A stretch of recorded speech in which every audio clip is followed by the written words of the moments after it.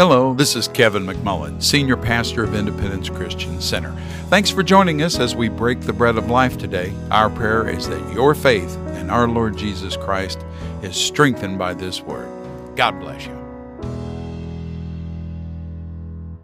We're continuing our series on God's human family. This morning it's entitled, He Who Finds a Wife. Proverbs 18 and 22 from the ESV says, He who finds a wife finds a good thing. Everybody say good thing. Ladies, speak up. And obtains favor, and that could be translated grace. Grace from the Lord. Now, along those lines, if Adam and Eve had been Cajuns, they would have eaten the snake and instead of the apple and saved us a lot of trouble. All right. Here's another one. Let's see. There was another one in here that's... it was something about... I just got a present labeled from Mom and Dad. And I know darn well that Dad has absolutely no idea what's inside. Okay. And for those of you who don't want Alexa and Siri listening in on your conversation, they are making a male version of it that won't listen to anything. All right. Yeah. All right. Self-deprecating humor. All right. He who finds a wife finds a good thing. Let's set the Wayback Machine, Sherman, for the garden, where Adam has named all of the animals and everything, and God has something new He wants to bring. And let's just a real quick review. Genesis chapter 1, verse 26, again reading from the English Standard. It says, Then God said, Let us make man in our image. In fact, it would be better to render that. Let us make man as our image, after our likeness, and let them... Everybody say them. Because it's humanity. It's not just Adam, it's humanity. It's Adam in the Hebrew, but it is reference to all of humanity. Let them have dominion over the fish of the sea, over the birds of the heavens, and over the livestock, and over all the earth, and over every creeping thing that creeps on the earth. We were, as our race was created as the image of God, His representative, His agents for the rule and the administration of the earth, His new creation. Adam would be the patriarch, and Eve the matriarch over the family. The family. This was God's new family, His human family. Adam and Eve would be upper management of His family business. Are we all together? All right? Now I want you to think about this. It's a big job administrating the whole planet. So they're going to need help. So they were given the job of recruiting. They were made procreators. I say, well, how are we going to have, where are we going to get help? Well, you're going to have the help. You're going to have children. And it is no small task when you consider how absolutely helpless baby humans are. Baby humans are absolutely, positively unable to do anything for themselves. I'm not going in there. All right. So then there is not and then after they get to where they can feed themselves, etc., there is the not so insignificant job of rearing those children, because the impact of the family of origin upon children it would be difficult to overstate how profound it is. Because the parents are to be mentors, role models, and yes, even heroes. Adam and Eve were to reproduce the mentoring relationship with their children and pass along what they learned from God. Now, in our modern culture, we have seen, particularly here in the West, not so much in the East, but in the West, a significant and focused effort to leave God behind. to leave the God of the Bible behind. And they reject and even scorn the Scripture in relation to male and female, in relation to family. And that rejection is wreaking havoc on our culture and our nation. And I don't care which rubric, which heading, whether it's in finances, whether it's in government, whether it's in education, whether it's in industry, wherever. It doesn't matter which heading you choose, the destruction of the family is having a devastating impact on that area. All right? That's why we're teaching this stuff, because you need to know. This is absolutely, positively the thing we need to hear today. God is the Creator. Yahweh Elohim, the Creator God. He is God. He created us. He designed us. He is the one with the authority and He is the authority on how we function best. And it was upon Adam, as it is upon all husbands and fathers, to be the spiritual covering over the family. We'll get to authority, not so much today, but we'll get there. All right? And to be the protector of his wife. And to be a role model for the children. Adam and Eve were to instill in their children values, which will generate ethics. Ethics means character. When you talk about the ethos of something, that's the Greek word from which we get our word ethics. And it literally means the character. And it's one thing to be an ethical person, in other words, to know what's right and what's wrong. And it's another thing entirely to be a moral person who does what's right. How many of you are with me? Okay.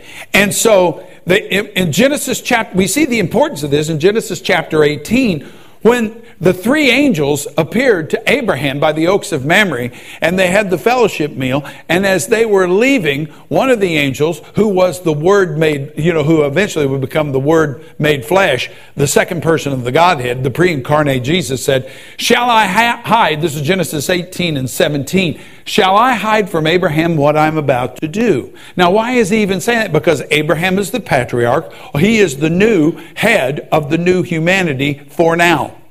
Until the Messiah comes. Then he goes on to say in verse 18, "Seeing that Abraham shall surely become a great and mighty nation, and all the nations of the earth shall be blessed in him." Listen to this. "For I have chosen him, that he may command his children and his household after him to keep the way of Yahweh by doing righteousness and justice. I have chosen him that he may command his children and household after him to keep the way of Yahweh, to be obedient, to walk in that word, to abide in Yahweh by doing righteousness and justice, so that to the end that Yahweh may bring to Abraham what he has promised him." Boy, it is quiet in here this morning. So, well, I'm all shouted out. Hallelujah. All right. He makes mention of Abraham being in on the decision. We know what happened next. Abraham said, "Well, what if there are 50 righteous? Would you spare?" And it gets all the way down, and I believe it had gotten down to one. But we'll never know, will we? Not on this side, all right? Abraham did intercede. We also know that he did command his children and that God, to walk with Yahweh and to walk with the Lord God, to believe him and to be obedient. And we see that in Isaac. Jacob was a little bit less so, all right? But Joseph was a pearl. He was a diamond in all of that. And in Genesis chapter 2 and verse 18, we come, and we'll back the bus up here because we haven't created Eve yet. I'm just giving you a little bit of an overview. And so here we are in the garden. Adam has named every animal that there is. Now, I said this last week, and that's a lot of animals. That's a lot of names. And Adam had no problem with it because he was not subject to the limitations mentally, emotionally, physically that we are because of the curse. And I shared with you that, man, when I got to graduate school and I found out that I was behind and that there were things I was expected to know that I didn't, I'm starting to panic. And what the Lord put on my heart was, you know, Adam wasn't under the curse. You don't function under the curse. You start claiming that. And I said, Father, I'm not under the curse. I'm not forgetful. I read stuff just like Adam. I read stuff one time, just like Jesus. I read stuff one time and I remember it. And you know what? I graduated with honors. It was work, but I graduated with honors. All right? And so, you know, a friend of mine, there's some people that believe that this is the way you should pray. Father, help us to remember the answers we have studied and create in us those we have not. I actually had a friend, Glenn Hall was our teacher for this course in education, and he asked this friend of mine with whom I had served in the military to pray, and that's what he prayed. And everybody busted up laughing. Dr. Hall was not amused. All right. God doesn't create in us those we have not. We have to study to show ourselves approved. Everybody say amen. All right. So, and you know, coming back to Genesis 2:18, and I love the New Living here. It says, and Yahweh God said, it is not good for the man to be alone. Now, we talked about this last week. Eve was not an afterthought. God always had her planned. In fact, in a very real sense, Eve was going to be a present. And she was. You wives, be sure to mention to your husbands that being the case, you should be treated with even more respect. Hallelujah. You know, what do you think of this, Adam? After you've been looking at cows and platypuses and ducks and stuff like that, all at once you're looking at the mother of all life, and you're going, oh yeah, you know, finally, you know, and we'll get to that. And so it says, coming down to verse 21 and 22. And so Yahweh God caused the man to fall into a deep sleep. He anesthetized him without need of intubation or propofol, like I said last week. And while the man slept, Yahweh took one of the man's ribs and closed up the opening. And Yahweh God made a woman from the rib. Where it says made there, we talked about this last week. Literally it says built. I would prefer the word crafted. The woman from the rib. And he brought her to the man. And the adventure begins. Okay? And so what does Adam say? There's some theological messaging here. All right? Adam, in Genesis chapter 2 and verse 23, what does the man say? Adam says this. This is ESV. And then the man said, this at last is bone of my bones. But then he adds something. And flesh of my flesh. That's very significant. I love the way the Bible is that if you're not really paying attention, things just go right by you. But we are paying attention. Flesh of my flesh, she shall be called woman or Isha, because she was taken out of man, or Ish. So she'll Isha and Ish.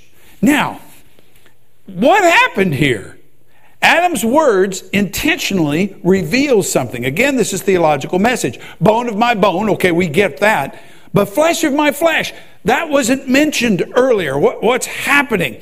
Adam either intuitively or by revelation recognized that Eve was more than a modified version or a clone of himself. Eve was not a clone of Adam. Flesh of my flesh has a much broader view of Eve's nature. She was his counterpart. She was his complement. All right? And she got a whole lot more than Adam's physical nature. Genesis 2:21 again. It says he caused the man to fall into a deep sleep, and while the man slept, Yahweh took one of the man's ribs and closed up. And Adam literally woke up in a different world.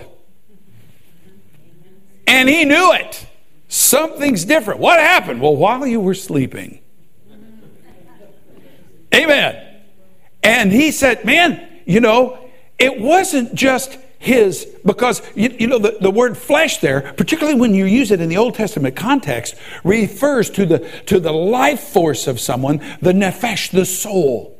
And so Eve got part of Adam's mentality. She got part of his soulish parts. And when he woke up, he was incapable. I truly believe Adam was incapable of feeling lonely, because he was made in the image of God. And God is incapable of feeling lonely. God does not need angels. He does not need humans. He doesn't need anybody. He created the angelic host. He created us simply because his nature of love is just so overflowing that it just pleases him to have a family and to have a council and to sit and talk with us.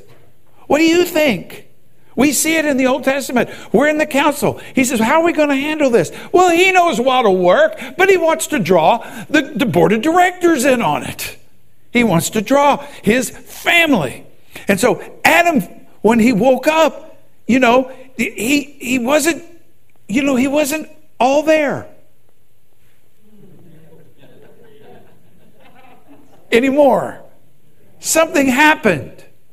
Now Eve didn't just get his physical nature, she also got some of his mentality, his soulish nature, and she complemented would be stronger. Now, it's not that either one of them was weak. I don't want you to hear that. But it wasn't that Adam was weaker. No, and it wasn't that Eve is weak. It was that Eve now had giftings, and she sparkled in areas that Adam used to, but he doesn't quite have it like he used to, because now it's in his partner. How many of you are with me? All right. And this doesn't mean, by any stretch of the imagination, that a man, we hear this all the time, better together. Well, the fact is they were better together. This is not to say that a woman who is unmarried cannot function and function well. Jesus says that that God will be her husband. Or in the case of a man, God would function, as the counterpart to that individual as well. All right? They would become, but Adam and Eve would become one flesh again. Now, Carl, I'm going to the board. What I want you to see here is this. I don't want you to think of this as a zero-sum game. In other words, let's just say, here's Adam, and we'll just make it numerical just for grins. And so you're going to love my artwork. Adam's praising, okay? And let's say Adam is, let's just say, all of his mental faculties and everything come up to a 10. All right? Now, over here, we have Eve. Okay? God creates Eve. Now, what God didn't do, we know he took, the bone. We also know from what Adam said that he took part of Adam's personality. He took part of, so let's just say he took from Adam, let's just say 5. All right? So what we don't see now is this 5 and 5. No. What we see now is like 9 and 9. In other words, though they still complement one another, this was a multiplication, not a subtraction. Eve made the way God created humanity, the The woman made the man stronger, and the man made the woman stronger. As awesome as Adam was before God created Eve, with her, he is even more awesome now. The football game is not until 2. Okay. Everybody with me here, all right? It's multiplicative.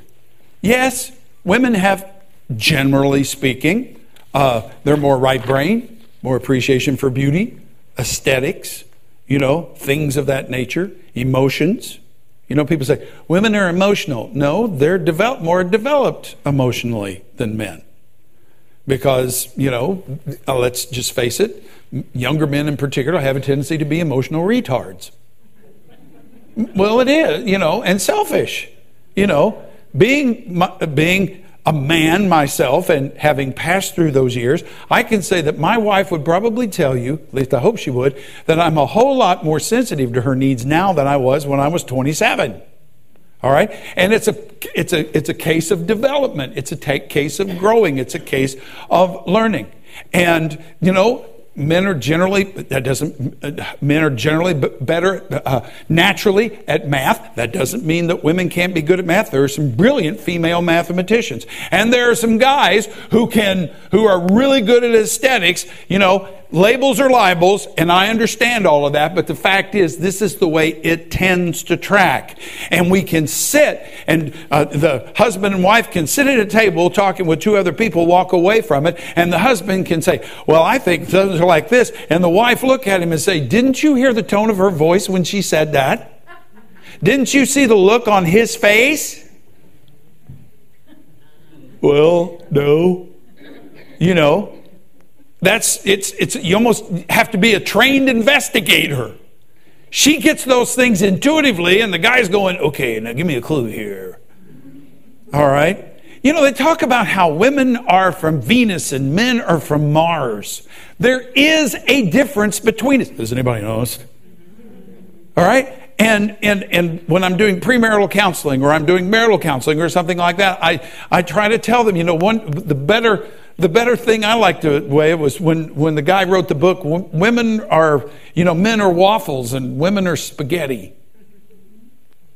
And they're both high in carbohydrates, so don't look at that, okay? That's not an issue. It's that men, we have this innate ability to compartmentalize things. Hence the waffle. See, when you eat a waffle, if you're like me, you want to make sure you've got butter in every little square, and then you put the diabetic coma on top of that, the syrup and everything.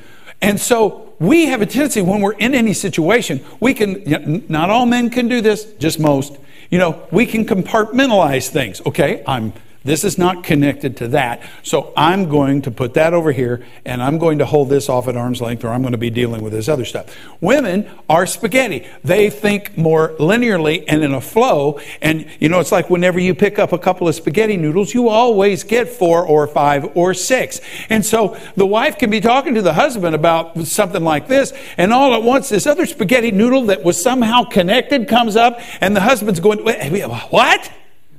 Wait a minute, we weren't talking, where did this come from? Now in her mind, it's perfectly logical. But he's going, ugh. So what he has to do is he has to go to this other safe deposit box over here where he put this particular subject and get out something that it may have been 2 years since we talked about this last.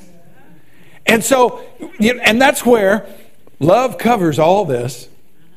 And see, instead of the husband looking at the wife and going, you're weird. He goes, okay, there is a connection here. I'm just missing it. All right?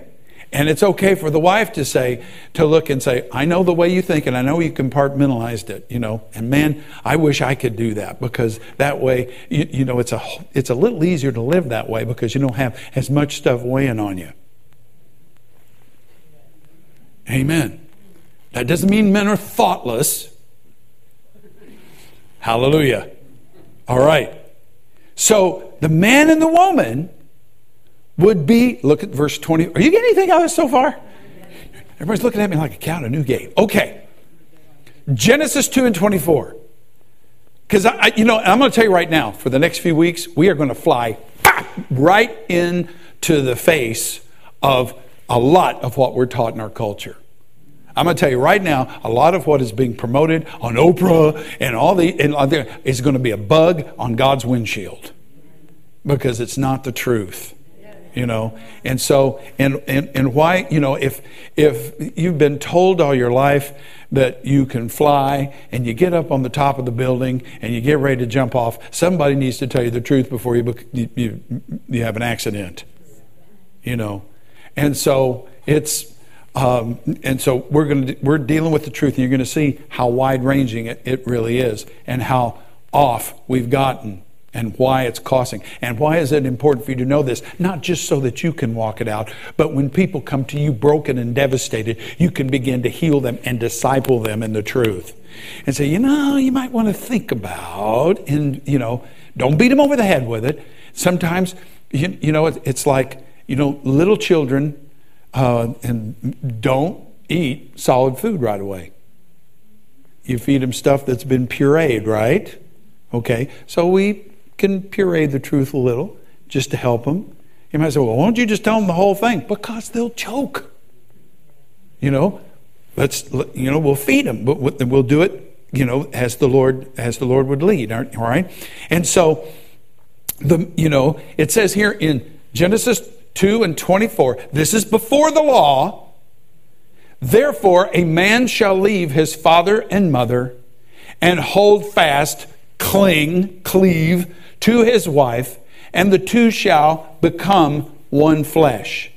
And the man and woman, and his man and his wife, and it specifically calls her wife because they were married, done by God. His wife were both naked and unashamed. All right? He would leave his father and mother. In other words, we're starting a new family unit. We're still under a patriarchy, but it does have a tendency to minimize in-law trouble. All right? And so we see thus the forming of another household unit, bonded, the male bonded to the female bonded to the male in covenant, in commitment, in agreement. And since marriage was instituted clearly by God Himself, that makes sacrament a means of grace. And that is not without some merit, to be honest. All right? Relationship is therefore established upon love and when Kathy and I walked down that aisle, when she walked down that aisle, I was already up there waiting on her. It was a very traditional wedding. And she's coming down the aisle. Her father passed when she was 4. So my Uncle Buddy, you've heard me refer to Uncle Buddy, gave her away and came up and handed her to me. And then we took vows. And our vows were relatively, traditional. Forsaking all others, cleaving only to one another. For richer, for poorer, for in sickness and health. Good times, bad times. All that kind of stuff. And we made that pledge to each other. We're standing. My pastor didn't use "I do." He used "I will." If you will, you answer, "I will." And so he's reading we've been through this, we know what he's going to say, and he's talking to me. And all at once, I know he's coming to the place where I'm going to have to answer, "I will." Now, I don't have any problem answering, "I will," but I feel something in my throat. And I am scared spitless that what I'm going to do is I'm going to go, "I will." And I don't want to do that. Even though I don't, do we have an audio recording of that? I don't remember. This was because this was way before cell phones and all that kind of stuff, And so, remember what I did? Sure, she does, So he goes, If you do, if you will, you answer, I will. And I went, I will. I didn't want my voice to crack. All that was missing was,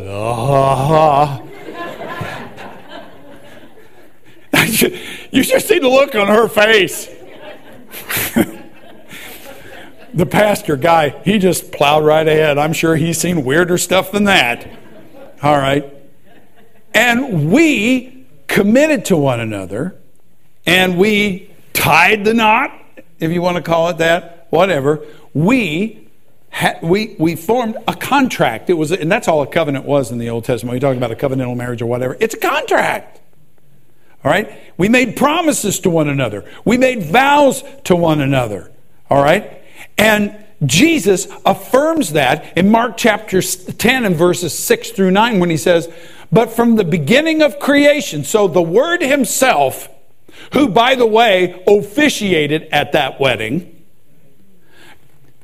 God made them male and female. Therefore, a man shall leave his father and mother and hold fast to his wife, and the two shall become one flesh. They are no longer two, but one flesh. What therefore God has joined together, let no man separate. So it is sacred. The marriage bond is sacred in the eyes of God. Now, we live in a land where well over half of the marriages end in divorce. Many within the sound of my voice have been divorced. And they say, well, I mean, does that mean? No. Divorce is not the unpardonable sin. And everybody said amen. And so, if you've been released from a husband or you've been released from a wife and you've been remarried or whatever like that, God's perfect will starts for you right where you are right now. One of my professors in seminary, who was a Methodist and just one of the neatest people I've ever met in my life, used to say, when you pray and you say, God, what is your will for me? Do you want me to go to New York or Los Angeles? And the Lord says, New York, and then you go to L.A. And after a couple of years there, you realize you missed it. He said, what you need to do now is not just pull up stakes and go to New York, because God's will for you may be different now because of the intervening circumstances. God's will for you, perfect will for you, begins right where you are. Amen. Hallelujah. Man, that should set somebody free. All right? Okay. And so Jesus affirms this, and that's what it says over in Proverbs 18 and 22. He who finds a wife finds a good thing and obtains favor from Yahweh. Calf, come here. Here comes my present. All right. Now, let's read that scripture again. He who finds a wife finds a good thing. So I am to forever view her as a good thing, as a gift. All right. But going back to what we were saying up here about the multiplicative, the word translated favor, and I made reference to this a moment ago. The word translated favor, particularly in the Septuagint, they translate it charis. It is grace. What is the grace of God? A lot of people will say, well, it's the forgiveness of God. Well, that's a very tiny part of it. The grace of God is the power of God that comes to us to enable us to do what we could not do in and of ourselves. Whether it's overcoming in the area of temptation or it's building whatever personal ministry we might have or whatever it is. And God will help us in a marriage too.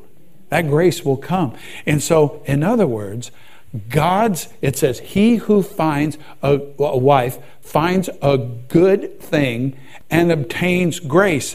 Kathy, coming alongside of me, made me better because she brings gifts to the table that I don't have. Are you with me? And so if I'm a smart man, will listen to her. May not always agree with her. Okay, no may about that. We don't always agree. But she understands that I'm always right. Or not. Hey, spaghetti. So, I want you to see that God made us that. Thanks, sweetheart. That's the way God made. It's a partnership based upon love and trust, being faithful to one another, which is why the enemy works so hard to get in and just blow it up. All right? Looking out for one another. She should always know that I have her back. I should always know that she has my back, and that the two of us, to the kids, present a unified front. Because children have a little bit of devil in them. Now, by that, I mean that figuratively, not spiritually, literally. Okay? And that is, they will try to play one parent off of the other. Divide and conquer is their military strategy. It's like you could hear two of the kids talking to each other. We need to get permission to do this. Well, let's go to Dad because Mom will never say yes. But then they go to Dad, and Dad says, "Go ask your mother." Hallelujah. All right. The marital partnership. They're a team, a unit, a unified front. Amen. The relationship between the man and the woman, the husband and the wife, is not automatic. Wouldn't that be wonderful? We say, "I do," click, everything is awesome. No, the one flesh part is easy. That's the part that all the guys are really looking forward to. But the one soul, to become one mind, that's a little bit more work. You see, it says in 1 Corinthians chapter 6 and verse 17, he who is joined to the Lord becomes one, what? Spirit with him. The husband and wife do not become one spirit, they become one flesh. We become one spirit with the Lord when we are born again. We talk, you have these things, is the husband the head of the household? Biblically speaking, the answer is yes. But that does not give him the right to lord it over her or to order her to do things that are immoral or illegal. All right? Or fattening. Immoral, illegal, or fattening, right? Okay. And why? Because her head spiritually is Christ. Just as his is. And one thing that would really help men to realize is that God is not only their father, he is also their father-in-law. Oh yeah, okay. So, we'll go back to the board and we'll do a little. I know you're really sorry to see my artwork go. Somebody wanted to come up here and take a picture of it with their cell phone so that they could sell it on eBay. All right. Men are waffles. Women are spaghetti. Up here, this is the theta, this is God. And there is distance between us because of our creation. Are you with me? All right. Now, we're both one spirit with him, one flesh, fine. But has anybody ever known a couple that, they had a good intimate life, but they fought like cats and dogs? And that isn't the will of God either. So how do we get to where we are one soul, we are one mind with one another? Well, what does the Scripture tell us about when we're one spirit with God? How do we become one mind? We have the mind of Christ, right? What does it say in Romans chapter 12 and verse 1? I beseech you therefore, brethren, by the mercies of God, to present your bodies a living sacrifice, holy and acceptable to God, which is your spiritual service of worship. And do not be conformed to this world, but be ye transformed. And I put that in the middle voice. Transform yourselves in your own interest by the what? Renewing of your mind. So as the husband becomes more Christ-minded and the wife becomes more Christ-minded, look what happens. The distance, what? shrinks. And the more like Jesus we become, the more we think like each other, because we're thinking His thoughts, not our thoughts. Does that help anybody? All right. It's a challenge. Now, we haven't gotten to the fall, which is what created this need. I'm telling you, the fall, where they sinned by eating whatever the fruit was a catastrophe of unimaginable proportions. We're seeing it play out around us each and every day. And that's where the family really started getting roughed up. And we see it in Western culture, where we not only say it's a good thing to kill unborn children, it will bring you joy. Oh, they say that. I mean, that's what it is. It's, and I'm here to tell you that is calling evil good and good evil. And it is toxic beyond, and as I said, we're seeing it. As we become more like Him, and we begin to think His thoughts after Him, it makes the distance, whatever there might have been between us, shrink. If our musicians would come. Further, how many of you have heard this? Oh, we're just soulmates. You ever heard that? Oh, she's my soulmate, or he's my soulmate. We are soulmates. Somebody says, oh gosh, I wish I had that kind of a relationship. Well, you can. You absolutely can. I still, after we've been married, Kathy and I have been married 48, let's see, it'll be 50 years in 6. So we've been married 47 years. Next month we'll have our, 48th wedding anniversary. All right? And believe me, I'm doing the math up here real fast because I had better get it right. And so we'll have been married 48 years. And I hope she feels the same way, but I feel like our relationship is way better today than it was 20 years ago. And way, way, way better than it was 40 years ago. In fact, that's the way it's supposed to be. It's supposed to get better as it goes. That's one of the things you hate to see. It's like you see in movies, old married couples are represented as bickering and constantly pecking at each other and stuff like that. That's not the way it's supposed to be. That's the enemy's idea.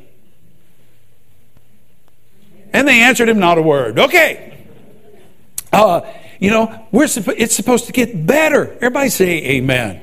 We grow closer to the Lord. We grow closer to one another. And it's, it comes to the place that, and don't do this, where you could finish her sentence and she could finish yours. But as I said, don't do that. Let her finish it. Ask me how I know that. Okay?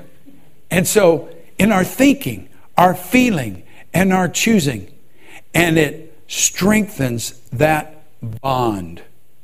Now, I will close with this. Matthew chapter 18 and verse 19. And I realize this was spoken within the context of a church setting, a group of disciples meeting together, yet I think it's applicable. Jesus said, again I say to you, if two of you agree on earth about anything they may ask, it will be done for them by the Father, my Father in heaven.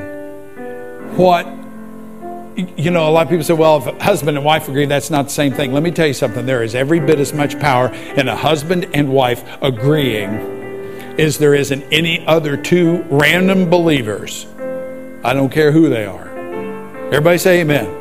God, why? Because he who finds a wife finds a good thing and obtains grace. And you know what? You can flip that around. She who finds a husband finds a good thing and obtains grace from the Lord.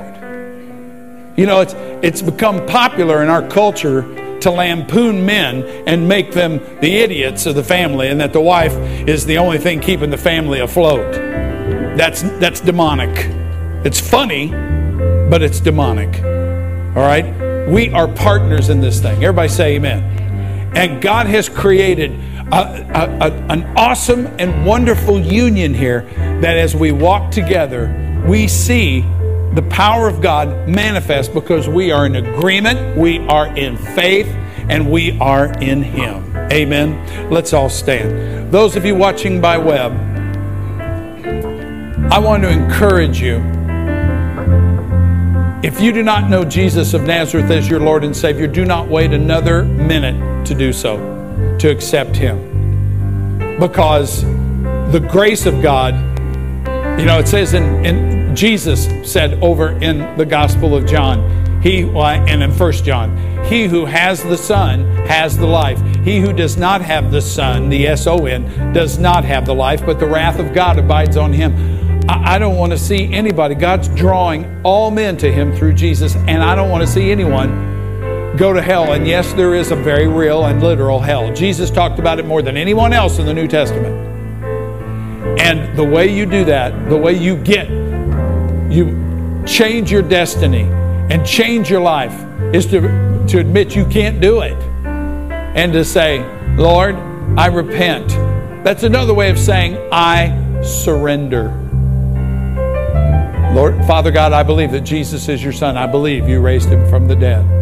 Lord Jesus, I surrender. Come into my life. Be my Lord. Be my Savior.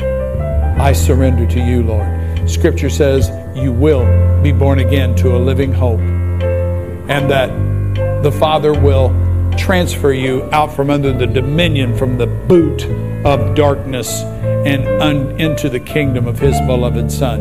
Believer, present yourself as an offering and believe God to heal all of your fractured relationships.